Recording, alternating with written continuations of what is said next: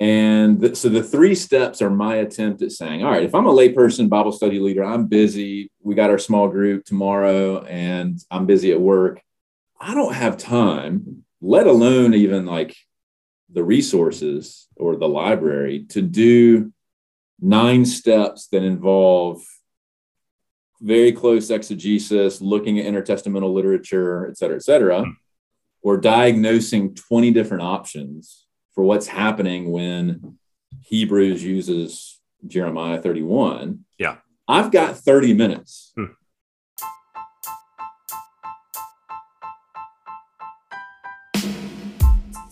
Welcome to the Guilt, Grace, Gratitude podcast featuring Peter Bell and Nick Fulweiler. This is a show about Christian doctrine for everyone from the historic Reformed tradition, delivered by two friends in an unscripted dialogue. Join us as we discuss how the finished work of Jesus Christ changes everything. Hello, everyone. Yet once again, it's another day of fresh grace and mercy. This is the Guilt, Grace, Gratitude podcast, where we bridge the gap to Reformed Christian theology for your listening pleasure. Today, we are on a book club episode with Dr. Greg Lanier. His new book, Old Made New, and it's published by Crossway.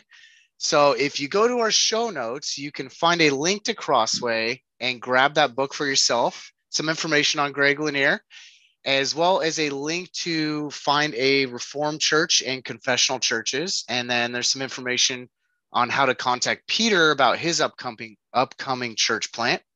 And then there's some other information about how to connect with us through as the podcast through either email, guiltgracepod@gmail.com, Twitter, or Instagram. There's information on how to become a bridge builder. Donate some money to us, help us bridge the gap and keep growing and doing well.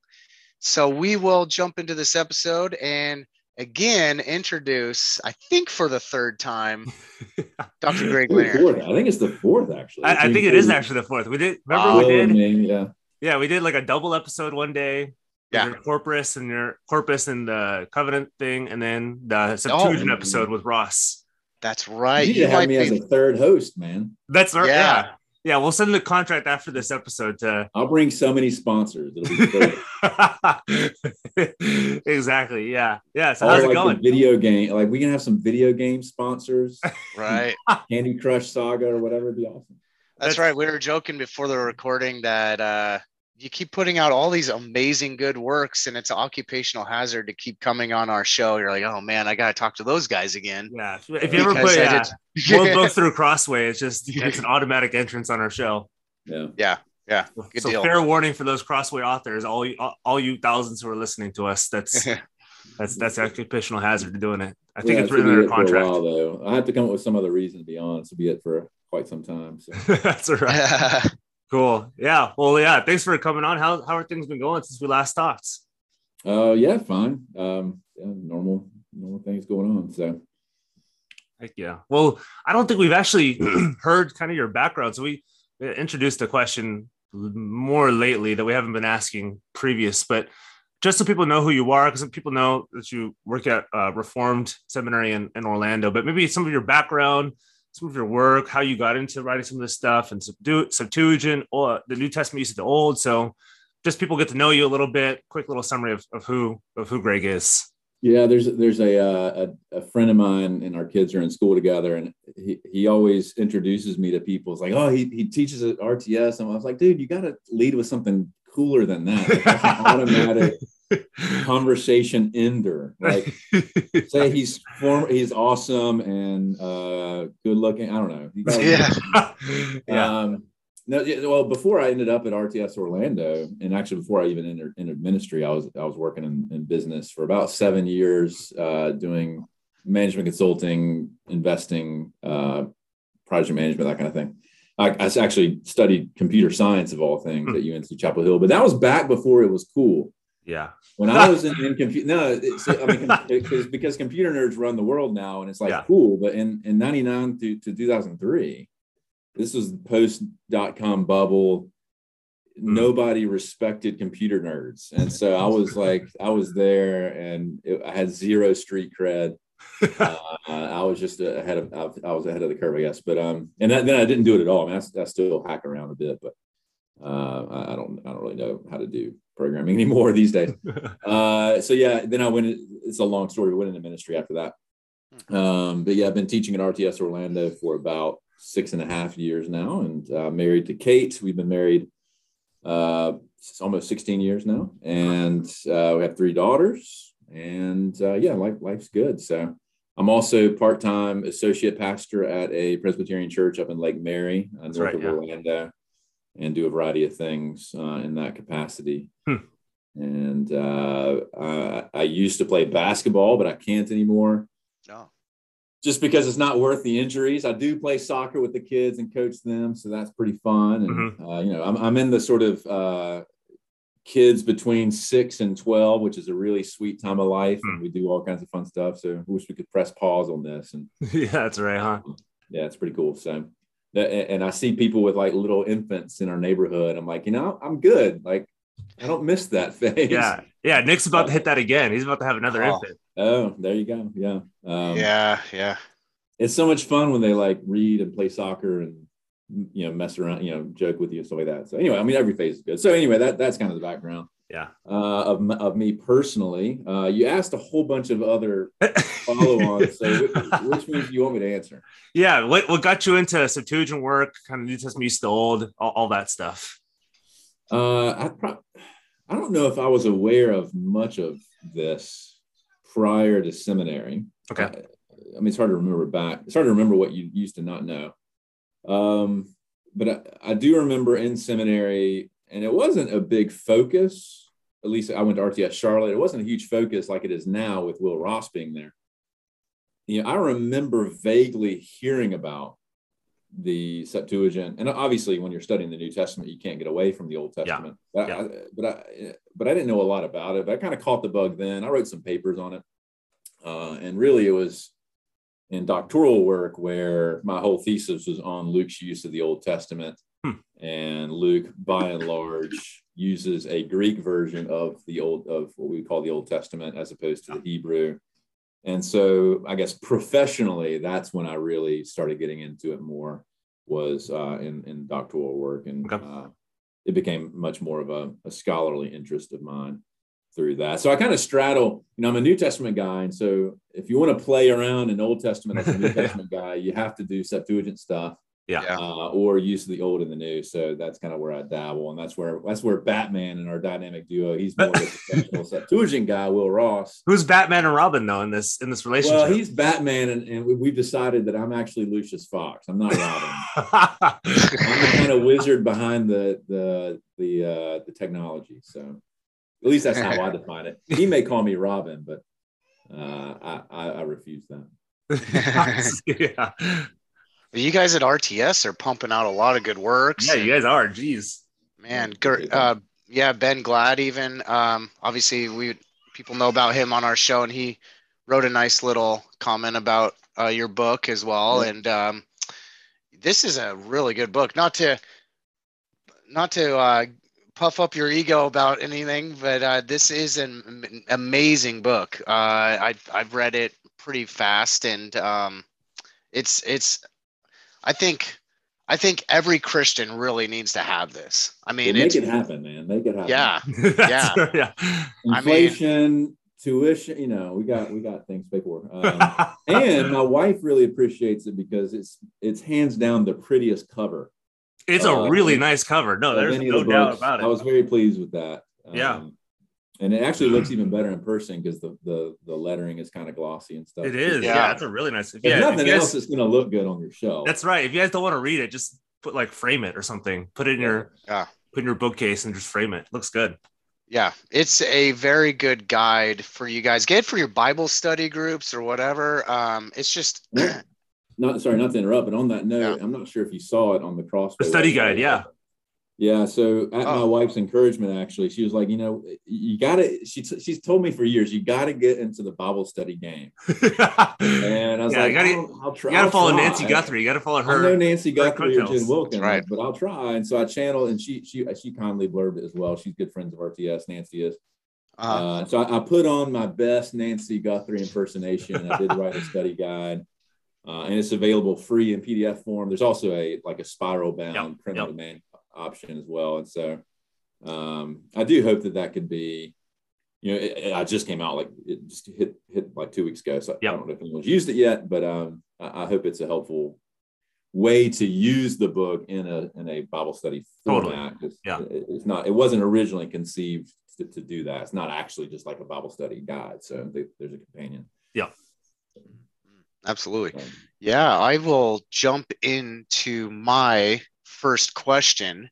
Your book begins laying groundwork for the 3-step process of identifying the passage, double-clicking on the Old Testament, and listening to the remix. So could you introduce these tools of the trade for work for the audience? Yeah, and a remix is very appropriate because we just had the Grammys, so that works. Yeah, yeah, the famous Grammys now. Yeah, right. I kick off that way, and really the reason why I wrote a book like this, there's obviously tons of stuff out there on the use of the old and new, including by Ben Glad and also another RTS. Now he's a colleague, Greg Beal. And there's tons of it out there, and I mentioned some in the bibliography, of course. Yep. I became persuaded, and Crossway as well, that for all of the amazing stuff that's been done in this general field, and there was kind of a rebirth of it in the 60s with Dodd, 50s and 60s with Dodd, and then you have Richard Hayes, and then like 1,000 other people after that.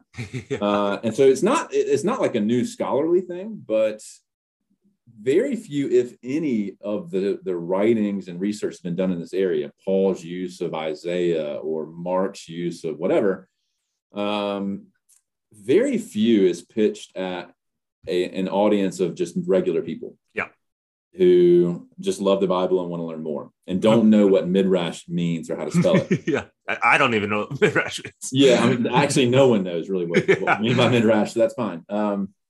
And so I was like, someone needs to try to write a book that lay people, i.e. my mom, she gets a shout out in the book, can and would want to read. And the closest thing is Beal's handbook. Yep. And it's great. Use it all the time, assign it to students. But I was finding that even my seminary students, for all of its merits, and it's very good, even my seminary students with biblical languages struggled with the book. And it's not because the book is flawed or in any way. Again, it's a great book, but it's because the topic is so complicated, and the book sort of reflects that.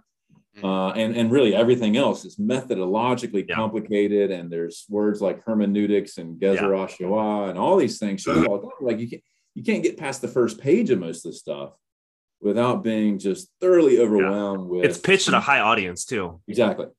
And so I was like, all right, maybe it's just impossible to translate it to the pew, but I'm going to at least try. And so that was where it all came from. And I did it actually. I sort of started fleshing this all out in a series of seminars in something we call Teaching Women to Teach here at RTS. I test drove it during the pandemic with like 6 people in Sunday school, unfortunately. But so the 3 steps are my attempt at saying, all right, if I'm a layperson Bible study leader, I'm busy. We got our small group tomorrow, and I'm busy at work. I don't have time, let alone even like the resources or the library, to do 9 steps that involve very close exegesis, looking at intertestamental literature, et cetera, or diagnosing 20 different options for what's happening when Hebrews uses Jeremiah 31. Yeah. I've got 30 minutes. And an ESV or NIV. So I said, all right, if that's me, what are the 3 steps I just need to do to make sure I do this right? And that's where the 3-step process came from. I want it to be memorable. I want it to be something that your average, reasonably interested layperson. I hope it's useful for pastors. I hope it's useful for students as well. You can basically take these 3 steps and do them for 6 hours, or you could do it in 20 minutes. What is something, what are 3 steps that they could remember, that they could apply, they could actually do, and in fact, that you could even do in a Bible study? You're not going to be pulling out the Dead Sea Scrolls in a Bible study, unless it's maybe my Bible study of nerds. So the first Bible, and that's just an occupational hazard. The first step is actually less obvious than it sounds. Huh. And it's identified that the New Testament is actually using the Old Testament to begin with. And by the way, on that note, I don't know if we talked about this, but it's important for me to clarify, this book is not about how to read the Old Testament. And it's not about how to find Jesus in the Old Testament. Yeah. There's plenty of books on that. This is about what to do when the New Testament actually uses the Old Testament in some sort of way. So just to clarify. Anyway, so the first step is knowing that that's happening. And most of the time, that's not too hard.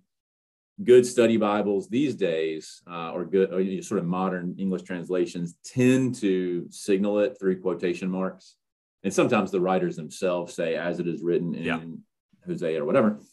Sometimes it's less obvious. And in the section where I develop these tools in the book, I go through one example in Luke where it's actually two quotations back to back, but only one is consistently flagged as such in English translations. The other is not always, and so you may miss it. Of course, if you're using the King James, it doesn't flag anything as quotations. It doesn't use quotation marks, so you're a little bit more in the dark there. But NASB bold stuff. Most translations put in quotation marks. So the first step is knowing that you're doing that they're doing something with it. And if it's more obscure, if it's more faint, then you might have to rely on your study notes in an English Bible. Sometimes a commentary, of course, will point that kind of stuff out. So step one is identifying it. And also, and we may come back to this, part of that process is the New Testament author explicitly telling you that he's quoting something? Or is he just doing it and you may not realize it? And this is kind of the first category is more like I am doing it to bring evidence to the table, to prove something to you. Like I might cite, I don't know, some famous author to try to prove my point, as Aristotle said or whatever. Or Aquinas. I don't have a hot take for you on Aquinas, by the way. Yeah. Be careful with that I don't word. have a hot take on Reformed Thomism. You had to get someone else on the podcast for that whole. You say Aquinas, all the evangelicals come out with hot fervor. Or do they? Anyway, so sometimes the New Testament author, something like 240 times, they explicitly say, as it is written. But other times they may not. And that's kind of the Pixar or DreamWorks approach, where if you pick up what they're throwing down, it's like, oh, wow, that's so cool. That's from Exodus. Even though they didn't tell me.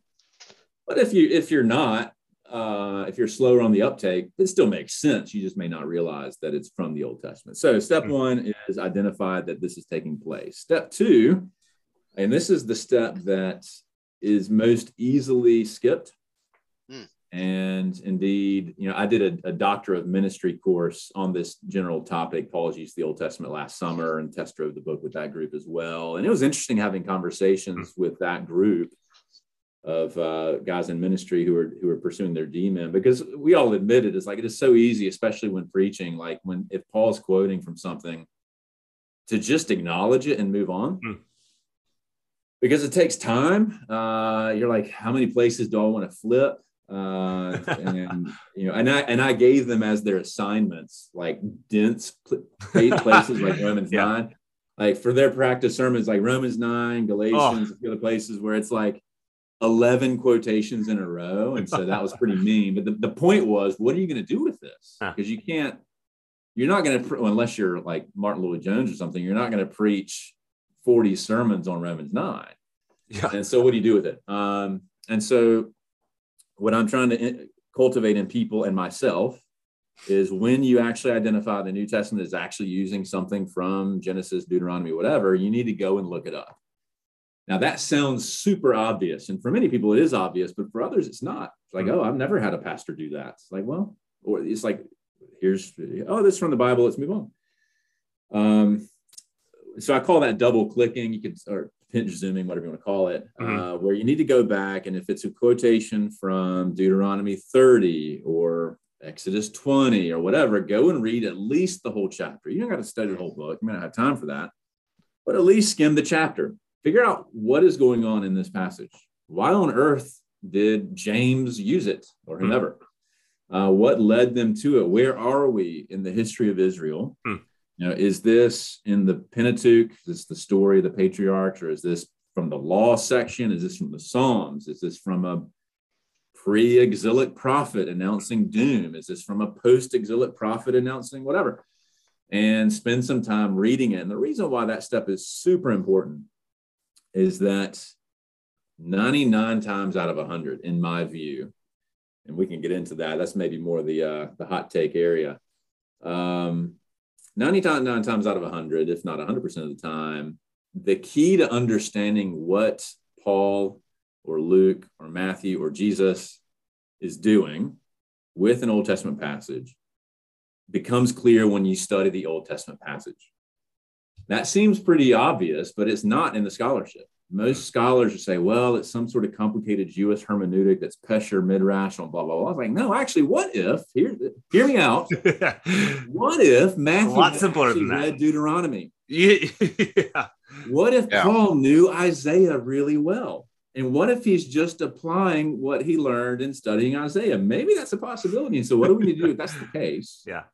If they're actually using these Bible passages in a way that's sympathetic and informed by the context, and like, yeah, this is what Isaiah is about. It's about Israel being stupid and wandering away from God, and judgment's going to come, but then there's going to be this restoration through an anointed Messiah figure of some sort.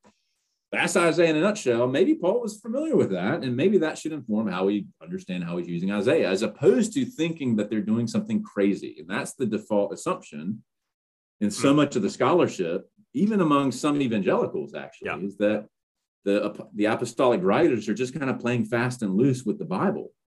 And therefore, we shouldn't do the same because they're just like they're just winging it. I'm like, maybe they're not winging it. Maybe the problem is us. Maybe we don't know the Old Testament very well. Yeah. And we're bringing our kind of broken knowledge of the Old Testament to this use of Jeremiah in some place. We're like, oh, that's super obscure. That's not messianic. So therefore, they're making it up. I'm like, well, maybe they're actually just smarter than we are. And so that's my bit of a rant. But the point of all that is the only way you sort of control for your own blind spots, the only way to get over this idea that they're all just like making stuff up from Hosea, Matthew 2 or whatever, is to go back and read the passage and see what's going on here and how does that then shape the way I should study it. And so a key part of the step, and again, you don't have to have a PhD to do this. The Bible is, there's lots of passages that are not as equally clear. Zechariah is a hard book. But in general, it's not rocket science to go back and read whatever section of Deuteronomy you're in and get a feel for what's going on. You might have some other questions. That's fine. Go ask you guys. But that's a step that so many people, I think, skip, or they give it sort of short circuit the process. And just doing that alone is super, super important. Now, of course, it requires some level of invested interest in the whole Old Testament. And to make sense of a quotation of Habakkuk 2, which shows up a lot in Romans and Galatians, you need to know something about Habakkuk.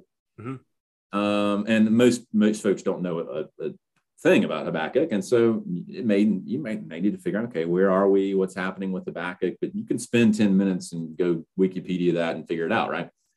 And one of the things that I've given, or not given, but one of the things I put on the Crossway product page, in addition to the study guide, is a reading plan, which I've had for a while. But basically, it cherry picks 200 passages from the Old Testament and the New Testament that follows the basic storyline from creation through exile and restoration from exile. And it matches New Testament passages with it that are relevant, so that in a reasonable amount of time, you can get the big sweep of the story. You don't have to read almost 1,200 chapters and try to pound through that in a year. You can take your time and do that. So that's another resource people have to kind of up their game on understanding the Old Testament. So that's the second step. Go study the Old Testament. Third step, listen to the remix. Now I ask you guys, what did you think of the remix metaphor? What do I mean by the remix metaphor? I was thinking of music. Yeah, it is a music metaphor. Yeah, it's putting, for lack of a better word, Old Testament intention, Old Testament background, Old Testament context with the New Testament. Okay, how is this now being used? Not to change the message necessarily, but to combine it with the New Testament author for it's got a new this fuller meaning now that we can read. See, it's not different than the Old Testament. It's just now to its fullest extent. As one of our professors, Dr. Estelle, said, there's a instant coffee in the Old Testament, and the apostles just pour in some espresso make it a little bit stronger. They see fulfillment. So that's how I took it. Yeah. Yeah. No, I have to think about the coffee metaphor. That's an interesting one. That's the pivoting metaphors there. But yeah, that's basically right. So, and I struggle with, okay, how do I get this idea across? Because when I'm trying to navigate, and this is where so many books get bogged down, is they're trying to figure out a way to navigate a sense of continuity of meaning. Yep. Between old and new, because, one divine author, at least from a Reformed perspective, we believe in that. That there is an immense amount of continuity between God's purposes with ancient Israel and post the coming of Jesus. But there's also an element of discontinuity that you're trying to sort out, because when Jesus comes, that really does make a difference. That really does change everything. It's not just copying and pasting. Mm-hmm. It would make no sense for them to copy and paste from Leviticus into Matthew and assume that nothing had changed at all. And that's the flaw of sort of, critical grammatical historical exegesis, which I never use that in the book for, intentionally, because again, I'm trying to pitch it to a particular audience. Yep. But it's kind of behind the scenes that for all of its benefits, the flaw with that is that you just sort of assume that the only option Paul has, if he's not going to just make stuff up, is to effectively copy and paste. Well, that makes no sense of the coming of Jesus. So there is an element of sharp discontinuity and fullness, and history is moving somewhere with the coming of Jesus, although I argue in the book that there's elements of this even in the Old Testament itself, as they're looking back and seeing prophecies even in their own day being fulfilled. Yep.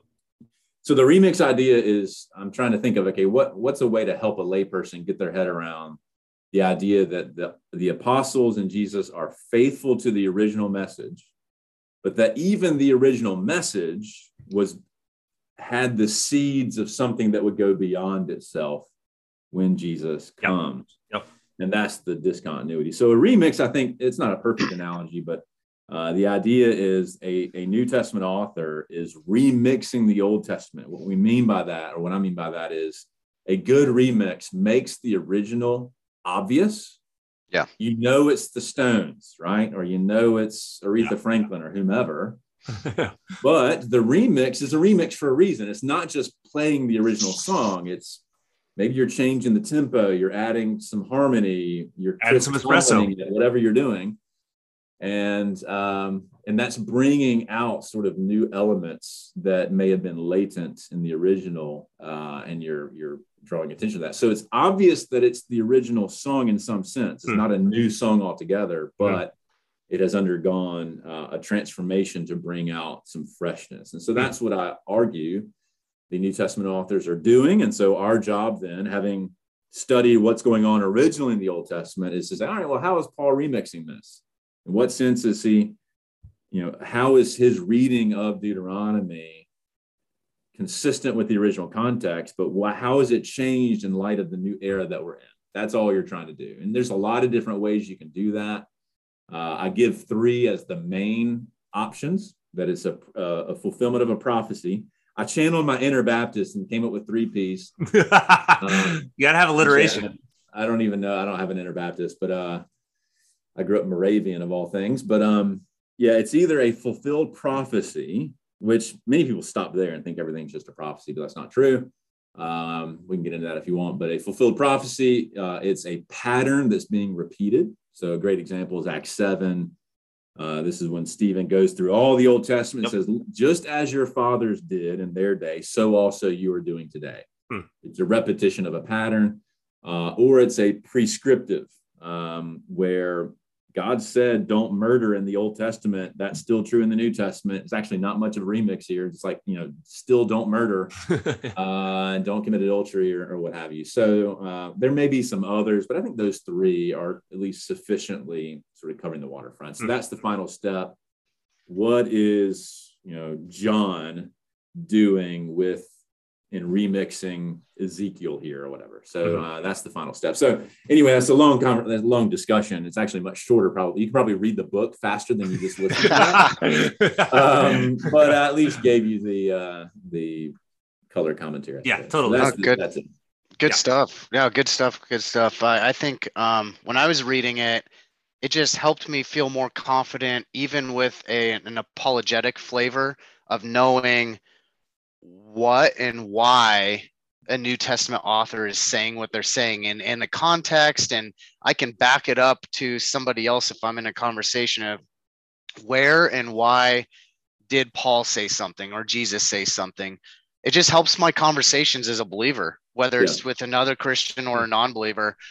Just proving more and more that the Bible is true. It's just amazing that, you know, even in Isaiah 700 years before Christ is talking exactly about the suffering servant, and all these things are very clearly Christ. And Paul obviously knows the Old Testament very, very well. And to your point, these New Testament authors, all they really had was the Old Testament to go off of and write their new to write what they're writing, and to the people around them knew the Old Testament for the most part. So it's not like they had all the New Testament like we do in front of them and then they're writing the New Testament. No, they just had the Old Testament. So helpful stuff. Thank you for that. I was you pretty much answered my next question. First time, I kind of want to help make this a little more practical for the audience.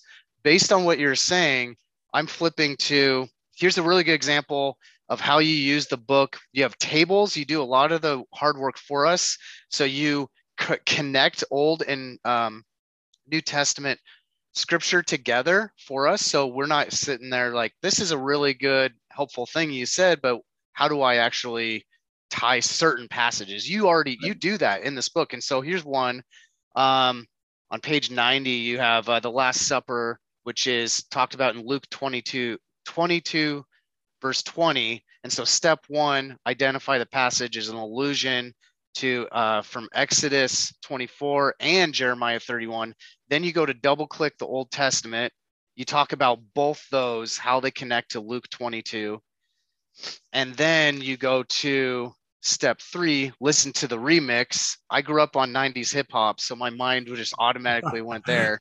Sorry.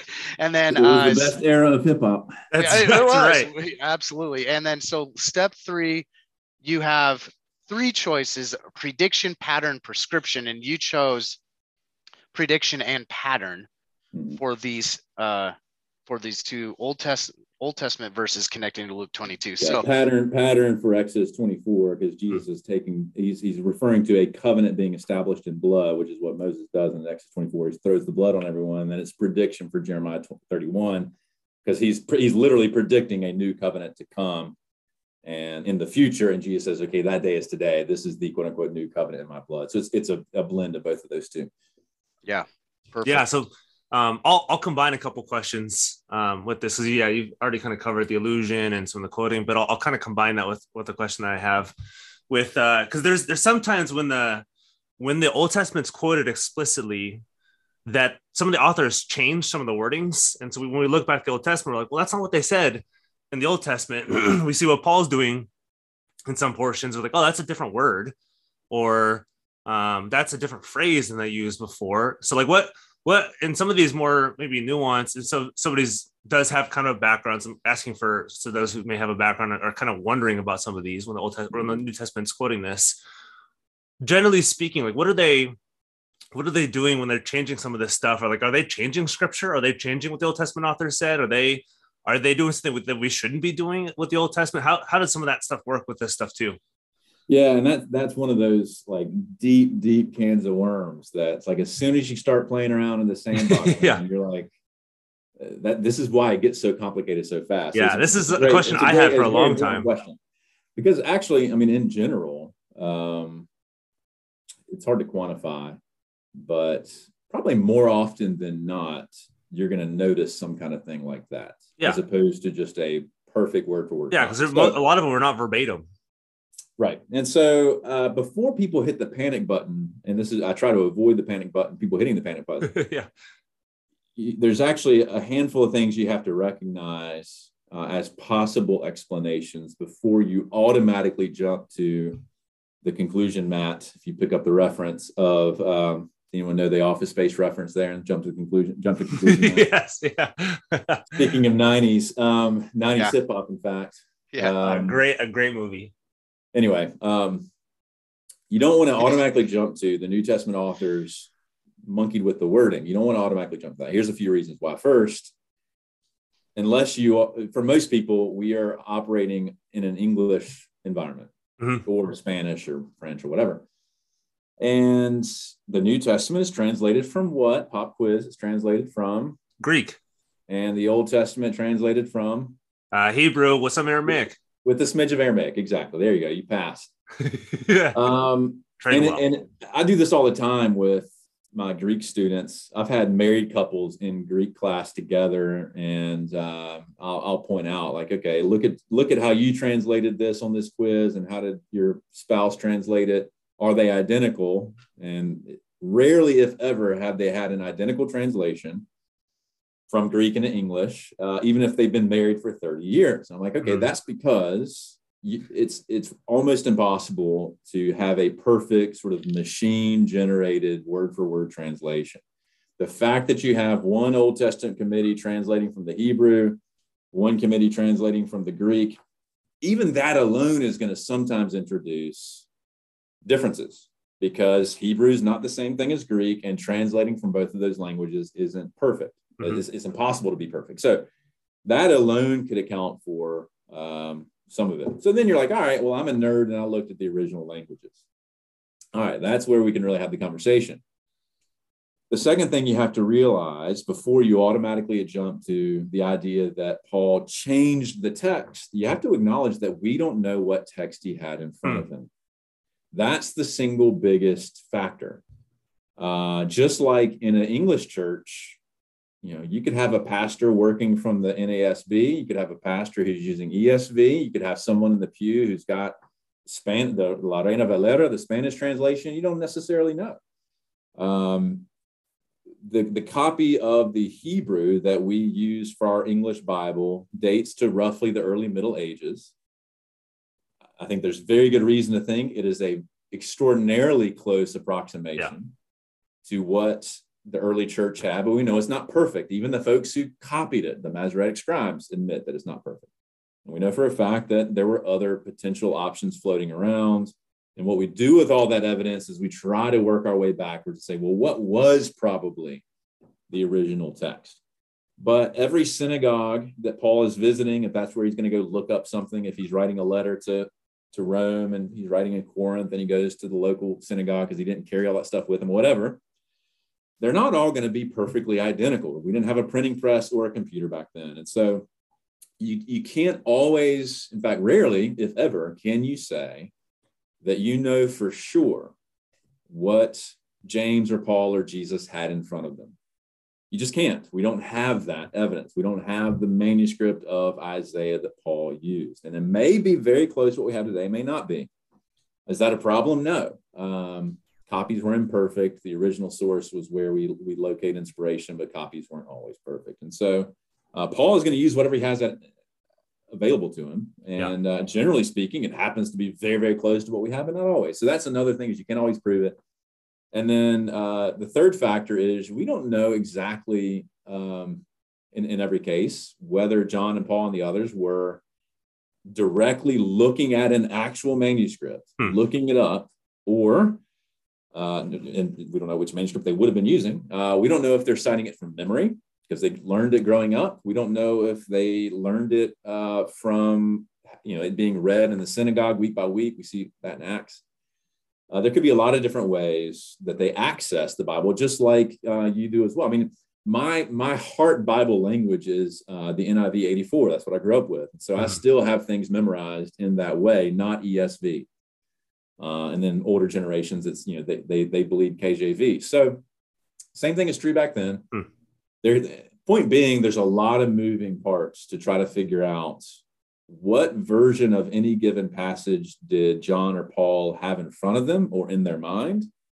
And only then, if you know that, only then can you say that they quote unquote changed it.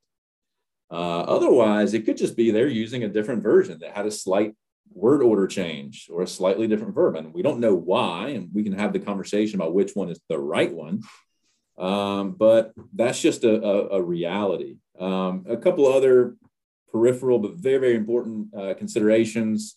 Some of the authors in the New Testament apparently don't know Hebrew.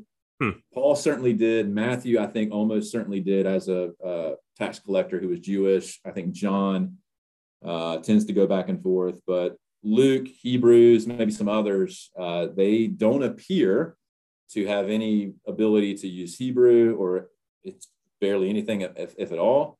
And so if they can't use the Hebrew, then they're going to be defaulting to what? And you know this based on prior podcasts, what is it used? The Septuagint. The quote unquote. Yeah, the quote unquote Septuagint. Some Greek version that Yeah. And that version may have already introduced some sort of translational change or what have you. And so they're just going to use that. Yeah. And then the last factor is sometimes, and one thing we have to realize is that we have modern quotation conventions that you have to do to not get in trouble. Yeah. It has to be verbatim. You have to source it. You have to have a nice footnote in Turabian style. And if you change anything, you got to use brackets or ellipses or whatever. We have our modern conventions, but that is a very modern thing. That's not how it worked in the ancient world. Didn't even work that way in the Middle Ages. And so back in the old days, if you will, anybody who's quoting somebody else, there was way more flexibility in how you do it. You could change the verbs to make it work with your new context. You might change word order because you want to, or because you have some reason to. You might do a slightly different verb that's a synonym. If you look at how both Jews and Christians and pagans, if you want to call them that, how they quoted Homer, how they quoted Euripides, how they quoted Plato, they did that all the time. They're not usually actually doing it verbatim. It's considered not to be very polished to do that, to copy and paste. You're supposed to kind of make it your own. And so it's no surprise that the New Testament authors do that as well, actually to a much less degree than some of their contemporaries. They're more sensitive to the original wording than they're often given credit for. So point of all that, this is why I said it's a big can of worms. Don't freak out if your English version of Deuteronomy, whatever, in Romans doesn't match what you have in your English version of Deuteronomy. It could be a translational issue. It could be Paul using the Greek Old Testament, or he's citing it from memory. And he could be massaging the wording because that's what people did. It doesn't mean that they're changing the Bible. All that means is go back and look up the passage and sort of understand what's going on. And you'll realize, oh, he's not changing the Bible at all. He might be slightly tweaking the wording, just like I might off the cuff when I'm preaching. But I'm not doing it in a sort of nefarious way. It's just how it worked back then. And we have to kind of remember that we're talking about 2,000 years ago without Microsoft Word. And it's just a different ballgame, and not to kind of automatically assume there's some sort of conspiracy theory going on that your pastor never told you about. Cool. Yeah, that's a good response to a critic of the Bible or an unbeliever that is trying to do a gotcha moment. Or even like a scared Christian who's reading a quote. Is like, well, that's not what the Deuteronomy, like that's not what was it said in Deuteronomy. Why is he switching it? Where they're freaking out and saying, I can't do this. I don't know what to do with this stuff.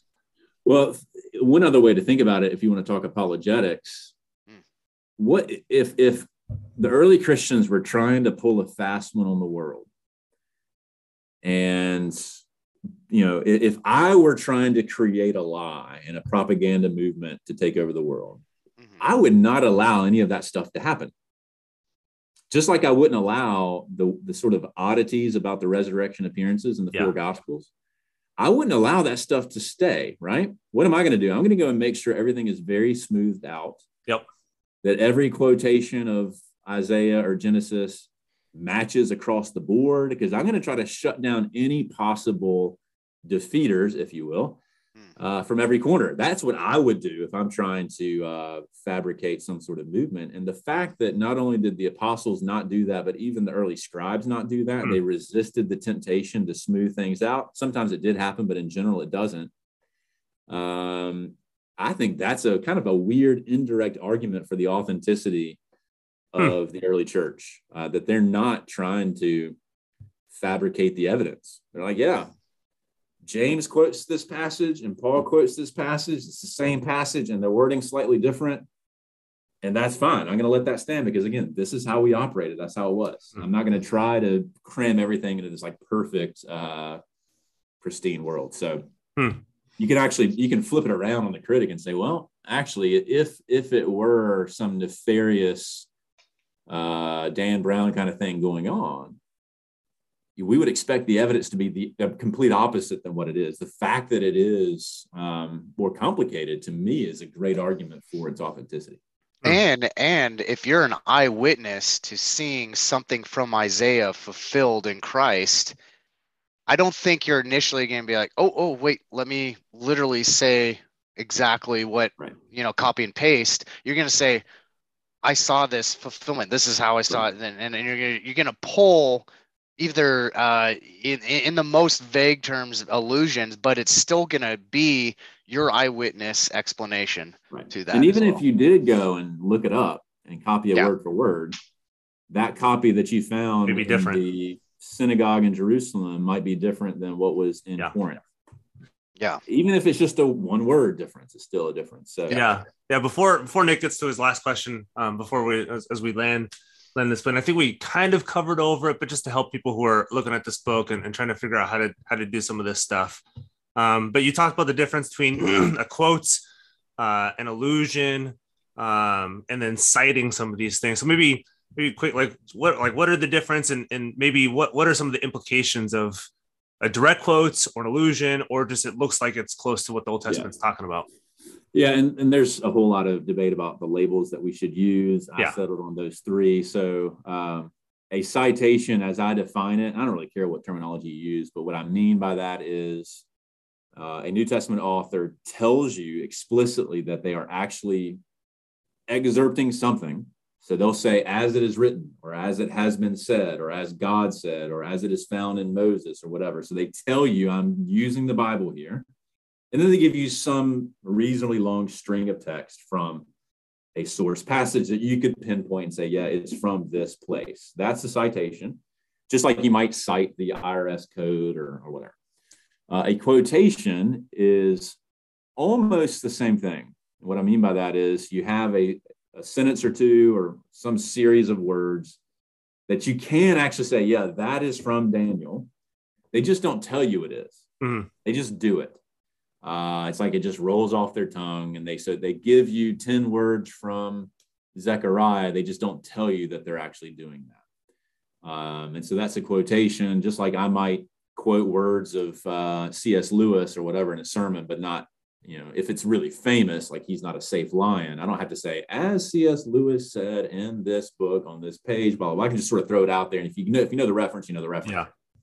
And then an allusion is something where it's not as easy to sort of pinpoint it's from this chapter and verse. It might be, or it's like just a general, like, oh, I'm just going to talk about Abraham here, or we're going to talk about Joshua leading us into the promised land. That's not like a specific chapter and verse. It's like a whole book or a whole character or a whole scene, the Passover. Okay, well, that's a whole thing, not just like a specific verse. So those are the three categories. And there's a lot of different reasons why you might use one versus the other. A citation is more front and center, like I'm trying to prove to you something based on the authority of God's word. So that you can't question it because you can go look it up, right? A quotation is almost more for like insiders who can pick up, like if you quote a movie, but you don't say you're quoting that movie, some of your buddies, they might get, like when I did the Office Space reference earlier. Right. I didn't have to tell you I pulled that from Office Space, and maybe some of your listeners would have gotten the reference and laughed, even if I didn't actually tell you that, right? Yeah. And then an allusion is almost like, there's a lot of different reasons you might use an allusion. What's particularly interesting about them, though, is that often they're just trying to create a biblical world using some of the symbols and imagery of the Old Testament and say, okay, this is the kind of the world we're inhabiting. So let me talk about Abraham, the promises to Abraham. I'm not chapter and versing you, but I'm like, think about the Bible story, and this is where we are in history. Something like that. There's other ways it may play out, but they're almost, I'm trying to think of a good example. If you cite Abraham, if you allude to 7 years ago or whatever, and that's all you say, some people are like, okay, I'm thinking Civil War. I'm thinking emancipation. I'm thinking Gettysburg. Okay. And now what, I'm with you. Now, what are you doing with that? So it kind of plays, again, there's a lot of different ways it can play out. Yeah. Those are the options. I think like what you're saying too is, here's another metaphor for you. hopefully get it right. Allusions kind of explaining the forest, and your quotations and citing is more explaining the leaves of the tree. Okay. And something really specific. Yeah, I'll go with that. Yeah, I'll take Yeah, I it. think that's fine. I mean, He's like, it's oh, I hard like to pin my down explanation. because- I forgot about that. Yeah. No, I think that's a good possibility. Again, there's a lot of flexibility. I try to tell in the book, I say, look, don't get bogged down with it. Yeah. I think too much work is spent on, is this an illusion or is this an echo? I'm like, it doesn't really matter. Just go look it up and go with it. Like, just keep moving. Yeah. One thing, as a side note, I see it's one of the questions, but maybe we're going to get to it. But one thing that is, we haven't really talked about, but it is a key part of the book, and it ties back into the illustrations that you mentioned, the charts and so forth. The book isn't just about those 3 steps. Yeah. Right. The book is actually written, the 3 main chapters are almost equally, if not more important, where I'm also trying to help people realize, why are they using the Old Testament at all? Not just sort of the mechanics of how do I do my study, but like, what's the point? And what I try to argue is that there's 3 main themes by which they bother with the Old Testament at all.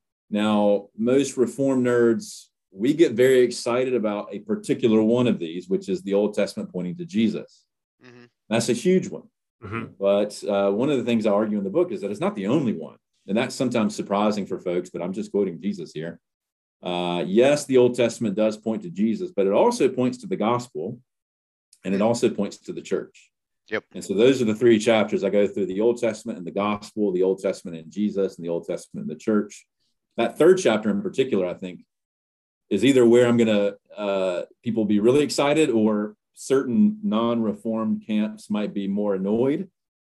But I try to go through a lot of detail where the New Testament authors read the scriptures as a book that forms and informs the identity of who we are today, which, of course, is not a very dispensational idea. But I think it's there. I think it's unavoidable. So those 3 kind of categories are also just as important, because if I'm reading the Bible and Paul is quoting from something, I may have been told from the pulpit, and it may have been very exciting to be told this, because I didn't grow up knowing this, that the Old Testament points to Jesus. That's great. That happens a lot. But it's not only that. And if you think it's only ever that, then you do sometimes end up in weird places. Sometimes it's actually about justification. Sometimes it's about the, history coming to its crescendo. Sometimes it's about the mission of the church, the ecclesiological use of scripture, in other words. So I also try to prove all that out in tremendous amount of detail as well, that those 3 categories are super important as you're thinking through the use of the old and the new, that they could be doing it to show you something about personal salvation or history, something about the personal work of Jesus, or something about the church. And there's a relationship among those 3, but it's helpful to distinguish them as well. So I wanted to get that in there for folks to know that that's a key part of the book as well. Yeah, no, that was good. That was my last question too. So thank you for asking yourself my question. No, that's why you got to hire me, man. I know. That's right. I'm interviewing myself now. That's right. No, we're writing up the contract right now as we're asking these questions. No, it is a helpful guide, because when you're talking about something that's specific to the church, it's a guide for the church today, and something in a different category, like something about specifically Jesus, pointing to the fulfillment of Jesus today. And I mean, one last kind of sub question to get something in from on my end is before we end is, like, some things aren't as obvious at first glance. And we've said on the show before, the first time the gospel is explained is Genesis 3:15. God explains the gospel, right? And then even in Genesis 4, we could connect that to maybe the church, the first time there's really a public gathering of worship. So maybe those are 2 kind of off the top of my head examples, but could you give some examples that might not be as obvious to the audience on those 3 categories you're mentioning? Oh, wow, that's a big question. Okay, and again, I'm not looking at it from the Old Testament side, because like Genesis 3:15, with the exception of Romans 16:20, is not explicitly quoted, so that's kind of an interesting one. Yeah. But so I'm only looking at in the book specific places where they do engage with the text of the Old Testament, which isn't everywhere. But in terms of gospel stuff, one key point I make in the book that's enormous, and I don't have time to get into it now, is that the New Testament authors, their first place they go to figure out the gospel is a historical way of understanding it, not just a you need to believe in Jesus so you don't go to hell way of understanding it, although that's also true.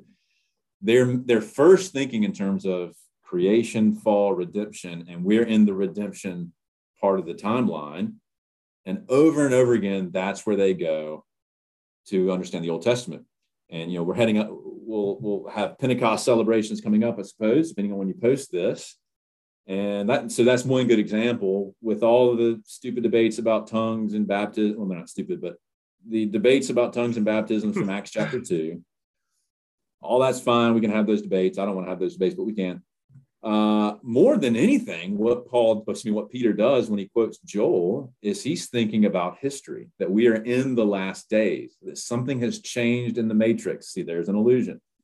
That's far more important than the normativity of tongues or whether, all who are far off refers to baptism, whatever. So that's a good example where he's thinking that the Bible has a timeline and a plan. In terms of Jesus, there's 1,000 we could go to for that one. So I'm going to just skip that one. In terms of the church, one of my favorite places where the New Testament develops this idea that we are eschatological Israel, which is the term I use in the book, is when Paul is writing to the church at Corinth, of all people. The Corinthians were by and large converted pagans. There were some Jews there, but they were a hot mess of a people group. And Paul in 1 Corinthians, A, he uses the Old Testament a bunch, but B, he's speaking to mostly Gentile people. And he says, Abraham, our father. And these were our fathers, which is an amazing thing he says, where he's saying, okay, you converted Corinthians are children of Abraham. That's an amazing thing he says, which I could spend a lot of time talking about, but that's kind of one of those little, like you skip over it easily. It's like, wait a second, think about that. Think about his audience, who he's referring to there. He's not talking to Jews there. And so what does that mean for our theology or our ecclesiology? It has massive implications. So again, I get into that in more detail, but I'll leave it at that for now. Brilliant. Yeah, no, that's good. I don't know where Peter just walked off to, so I can. Well, now we have the deer, I suppose. Yeah, no, it's good. Do you have any other things that were kind of left hanging that you really wanted to explain about this book? No, I think we've covered enough. There is an appendix at the end that some people might find useful, where I do my best to catalog all of the generally agreed upon places where the New Testament is either citing, quoting, or alluding to the Old Testament. It's north of 400. Now, some folks are like, oh, it's thousands. Well, you got to limit it somewhere. And so I ended up something in the 400 range. People ask me that all the time. How many times? Well, kind of doesn't like count it, but that could be a useful resource where people could turn to. Oh, that's helpful. Yeah. We'll link to all these resources on the show notes, and you guys can see this on Crossway's website, but we'll link them specifically in the show notes. It's a little bit easier to get to some of this, but maybe where can people find your work and what you're doing, faculty page or Twitter or anything like that to follow what you're doing? I maintain a personal website where I will link to stuff. I'm not super active on Twitter, and my faculty page is probably out of date, but I looked at it. It is out of date by a couple of years. I'll have to get them updated, but but mainly my personal website, which you can just Google Greg Lanier. It's a WordPress page, so it's not super fancy, but it has some stuff there. Awesome. Yeah. Well, thanks for coming on for the 410. We'll send you a contract for a big yearly contract. You can expect some big numbers from us to be the third host. But yeah, thanks for coming on, talking about this book. I think it'll be an incredibly helpful guide for Christians looking to see, how do I understand how the Old Testament's using the New Testament? What's it talking about? And yeah, like you said, less for just strict categories and more. So I just need some help reading my Bible a little bit better and understanding the Old Testament. And we're both on this kind of warpath. We're trying to get the Old Testament better known. I'm trying to get the Old Testament better known. And it's just, I think if we understand, like you said, if we understand the Old Testament better, if we have a fuller picture of what it's doing, I think these New Testament quotations are going to make a lot more sense if we know the Old Testament a lot better. Given that's sort of my warpath as well. It's kind of funny. I'm a New Testament professor, but most of my classes are just Old Testament classes because I can't avoid it. Yeah. But if we have any hope of getting new Christians interested in both testaments, and including especially the Old Testament, which is obviously the first thing that people are going to like shy away from, I think this is our best place to do it, surprisingly. Yes, I think just let's start in Genesis and read through together. That's fine. But maybe a different way is, all right, if I got to convince you to take the Old Testament seriously, but you're at least taking the New Testament seriously, well, turn with me to Matthew 1. And then let's see what he does with the Old Testament. And then that'll show people, oh, well, I'm not going to make sense in the New Testament unless I know the Old Testament as well. So that's maybe one strategy. Isn't just like hit them with the Old Testament. Another strategy is hit them with the New Testament. And when you do that, they have to read the Old Testament. Yeah. So it intrinsically makes it worthwhile, and something that the New Testament doesn't give you the option of moving away from the Old Testament and just being a New Testament Christian. It makes no sense at all. Because they weren't New Testament Christians; they were Old Testament Christians. Right. Exactly. So from Matthew 1 to Revelation 20 and 21, the whole thing is booking it with Old Testament quotations, and then it's just throughout. So. Yeah, hopefully people use this for Bible studies, personal reading. Pastors, I would encourage you to get a whole bunch, use it in your church. Whatever we can do to get the Old Testament better known and these quotations better known. But yeah, thanks for coming on. And when you have your next thing, or we'll call you next when we want you on. All right. It'll be a while. The next big thing I'm working on is the opposite of this book, and it's namely the use of non-Old Testament stuff. Interesting. In the New Testament, and the influence of non-canonical things. But that'll be So I'm in the throes of that right now. So. Gotcha. Cool. Well, we'll mark this this ambiguous date in our calendar to have you back on. But yeah, thanks for coming on, and we'll talk to you again later.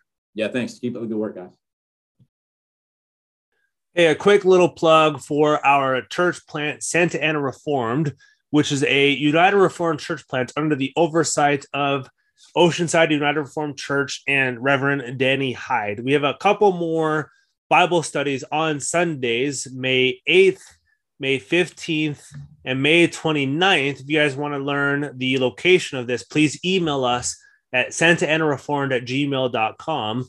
And we are looking forward to, or prayerfully looking forward to, our first informal worship service. And then the location will be announced relatively soon. So follow our Twitter at Santa Ana URC to find out where this will be. We're looking forward to our first informal worship service, June 5th, near downtown Santa Ana. So if you'd like to be part of our worship service, either look at our Santa Ana URC Twitter handle or email us again at santanareformed@gmail.com. If you or someone else you know would like to be part of a local Reformed church to experience this doctrine that we've been talking about, this theology we've been talking about, the finished work of Christ given to sinners by faith, accredited to us as perfectly righteous, his perfect obedience given to us by faith. If you'd like to see this in the context of a local church, please do contact us. We'd love to see you there to do these 3 marches of the church, proclaiming the gospel, administering the sacraments, and exercising church discipline faithfully according to God's word. We'd love to see you there. This sweet fellowship community that we're building, this core group that we're building, to eventually lead to a fully fledged church. Again, we hope to see you there. I hope to see you there. God bless.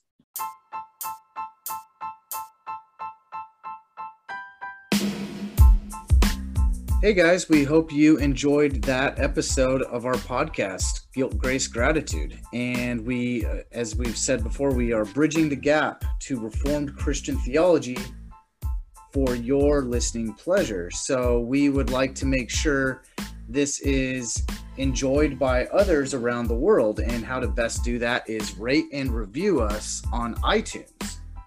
Yeah, and after you rate a review, or instead of rating a review, or doing everything all in once, retweeting us on Twitter, liking us on Twitter, liking us on Instagram, following us on both of those platforms, because that actually puts in front of people's physical face this podcast, these guests, and most importantly, the gospel and the doctrines that these guests are bringing in front of you guys. So please do that. It helps get in front of more people.